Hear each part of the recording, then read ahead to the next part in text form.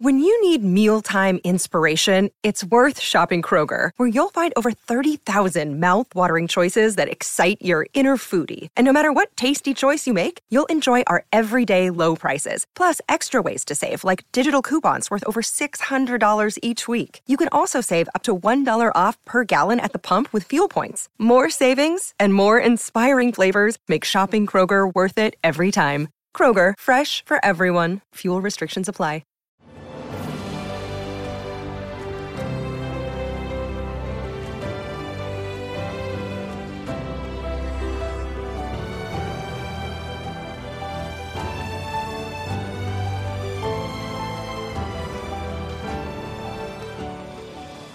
Welcome to the newest episode of Beyond the Fame with Jason Fraley. I'm your host, Jason Fraley, picking the brains of the top filmmakers, musicians, and artists of our time. Broadway and Hollywood star Norm Lewis performs a pair of shows at Wolf Trap this weekend. We spoke earlier this year about his stage and screen career, from being the first Black Phantom of the Opera to acting across the late Chadwick Boseman in Spike Lee's Da 5 Bloods. I'm Audra McDonald, 6-time Tony winner.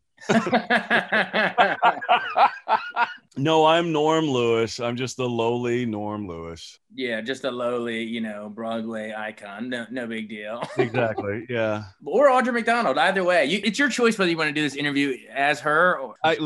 I'll go back and forth. I'll figure out which voice I'll use. Yeah, I think we'll stick with Norm, so our listeners aren't confused. You would just work with Spike friggin' Lee. Oh, is that his name, Spike? Da 5 Bloods just won National Board of Review's Best Movie of the Year. Yeah, congratulations. Talk about how exciting it was to be on that set, and then, not to mention that, the eerily prescient scene of Chadwick Boseman as an angel saying, "I forgive you, blood. I died for you." I mean, come on. That's just, you can't plan for that stuff. No, it was amazing. I mean, it was the first time I've ever been on such a big budgeted sort of project, and I've been lucky enough to do some other things, but this was like big budget. And so we were in Thailand for 3 months, and then we went to Vietnam and shot some of the exteriors there. So it was just great to be in the mix of people I admired, Daryl Lindo and Isaiah Washington and Chadwick Boseman. And, oh my God, what's the musical theater guy? Clark Peters, sorry. Clark, I love you. And to be part of that ensemble and to be led by Spike Lee, who knew exactly what he wanted, but also he was so freeing to kind of, because a lot of the lines are made up. He changed some lines in the middle of the scene. He's like, okay, stop, cut, say this. I think your character would say this. And then he would say, what would Eddie say in this moment? So a lot of the stuff was made up or we improvised. And then to be with Chadwick and him just doing everything that we did, because we were there for 6 weeks before he got there, and we had like a boot camp to learn how to shoot guns and how to hold them and how to run. We were running on terrain. He was doing exactly what we were doing and probably more. And now to know that he was sick during that whole time just was, I can't even, I just can't even. But he's definitely someone that will be remembered for that, and also Ma Rainey's Black Bottom. And I don't know. I've just been, I'm so inspired by him, even now in his demise and his, death, just to give my all now, because you just never know when your time is up. But wow. Spike Lee is a genius. And again, like I said, I felt like I was in such a safe kind of comfort zone with those veterans, and even the new person that is on the scene, Jonathan Majors, who is the son of Delroy Lindo in the show. He's going to blow up. You're going to see him just completely blow up. Oh, he already is. I remember seeing him in Last Black Man in San Francisco last year, and then this year Lovecraft Country was massive. Right, exactly. And he's been working on some, even during this pandemic, he's been working on a few other projects. I'm like, Jesus, man, but yeah, I'm very proud of the fact that we got to do what we did. It came out when it came out, because it was at the height of where we were societally and politically. And I think more people saw it because of the fact that it was in people's homes as opposed to it being in the theater. So I think it was kind of serendipitous that all of this happened at once. You bragged on Bozeman and Lindo and the rest of the cast, but brag on yourself a little bit. Remind some of our listeners where you grew up. How did you get into theater? Because I know you made your Broadway debut in The Who's Tommy in like '93, but how did you get from Florida to Broadway, my man? God, that's it's a long story. So I'll try to make it like encapsulate it very quickly. I didn't know I could sing until I was 17. I ended up I sang in choir in church, but it was just a rite of passage. I just did it because I was very much into the church. My dad and my grandfather were, leaders in the church. Then in high school, they put me in home economics for an elective. And I was like, I don't want to sew and cook right now at age 16. So I went to guidance counselor and I said, I need to get into another elective. And I said, you know what? I sing in church. I'll make an easy grade and sing in choir in school and make an A, and meet some girls and the whole thing. And that was when I had my aha moment. And I'd never sung different music in different languages. I'd never sung Broadway stuff. So it just opened up a whole new world for me. And I kept going with that, even in college, but I didn't major in music. I majored in business, but it was always a sideline. Cut to after college, I got a job working in advertising for the Orlando Sentinel. And I did that. I thought that was going to be my life, but I sang at night in different contests, or I sang at weddings and things like that. And someone saw me singing at a contest, and he was a producer for a cruise ship, and asked me after the contest. He said, "Hey, how would you like to sing on my cruise? I need someone to replace this guy who just left." And I, thought about it. My fiance at the time said, "You know what? You should try it. Just see what happens." My boss at work said, "You know what? You don't want to be 85 years old saying coulda, woulda, shoulda." So that's what I did. I met people who were professionals. They encouraged me to move to New York, and the rest is history. I love it. There's so many of your shows that I want to ask you about, Broadway roles, but I'll move through them kind of quickly, really quick. Okay. How cool was it to play Billy Flynn in the Broadway revival of Chicago? People always ask me what out of all the characters I've ever played, which one is closest to you? And I would say Billy Flynn, because he's such a charmer and he's such a, a showman and all this kind of stuff and wanting to get things done. Billy Flynn, it was a dream come true, because and I actually would love to do it again. We just haven't had our schedules match up again, but yeah, loved it. Awesome. And then, of course, I think you've several times, right? Les Mis in the 2006 Broadway revival was one of the times you played it. How cool was that role? You may know me from roles such as anyway. Exactly.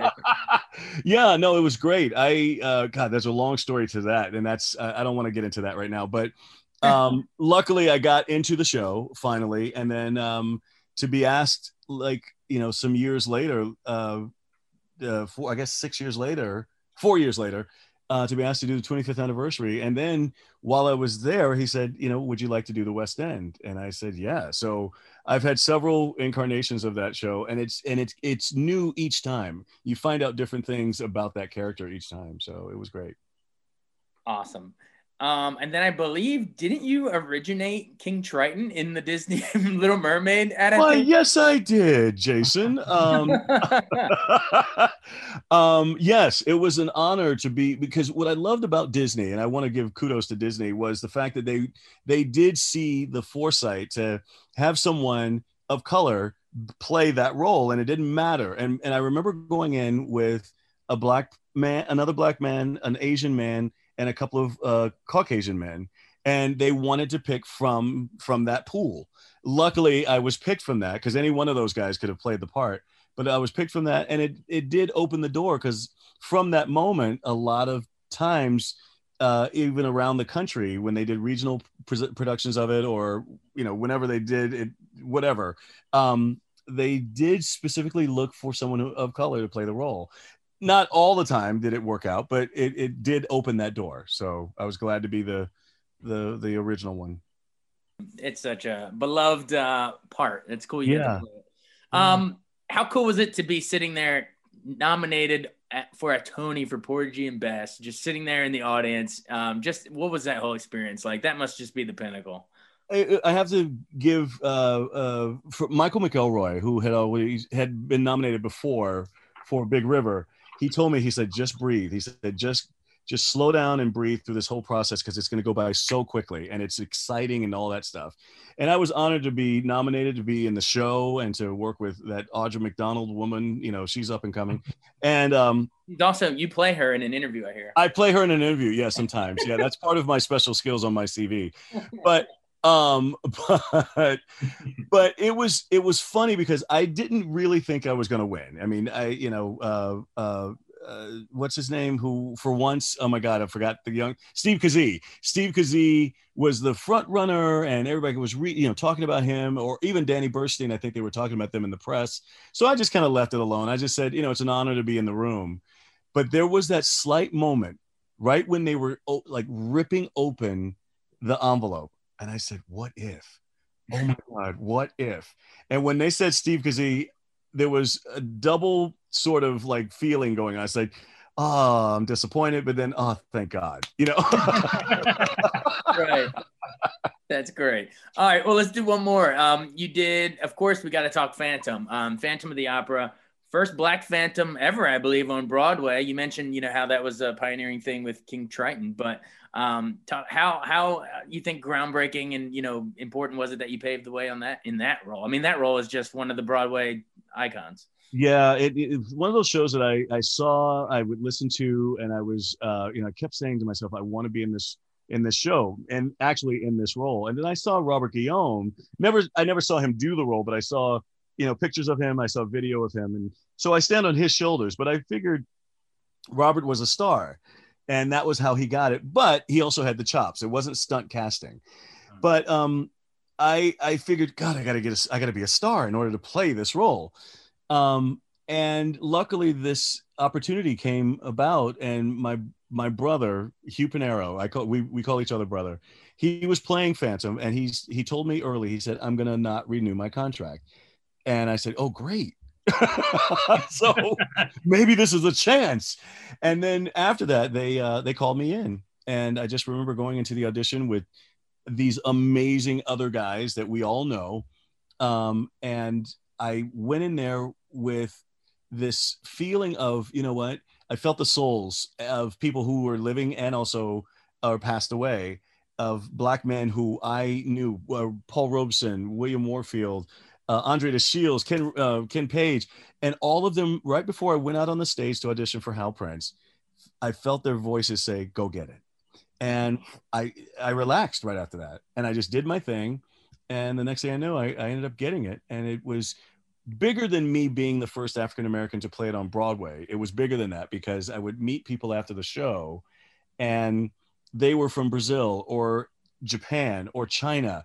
And they were saying, now I feel like I can play the role. So I'm glad to have that distinction of being the first African-American to play it on Broadway, but it's bigger than me. And I'm glad to be the person to kind of open that door. That's got to be a really cool feeling, especially when other people come to you and say that feedback, like, wow, you made it so I could play the role. Like, that's right. Unbelievable. All right, cool. Well, then in terms of locally, I know that you played Sweeney Todd back at Signature years ago. And then recently you were at the Kennedy Center for Music Man. When I got the offer to go down there, I thought it was actually for Anthony. And I said, wow, I'm a little too old for Anthony, but I'll do it. But no, he said, no, I want you to play Sweeney. And I was like, oh, okay. And so it just kind of blossomed from that. And that really opened because I played it 3 times now. And it's because of the first time being down at Signature at that garage. You never know who you're going to work with or for later on. I remember Rob Ashford. I remember Jerry Mitchell. I remember Sergio Trujillo. All were in the chorus of shows when I was coming up. And now I'm going in front of them, auditioning for them. So be nice to everybody. Thanks so much for joining us. Great talking to Five Bloods and Phantom and everything. That was great. Thanks, my friend. Thanks so much for joining us on Beyond the Fame with Jason Fraley. Remember to hit the subscribe button and give us a 5-star rating if you like what you hear. We'll see you next time.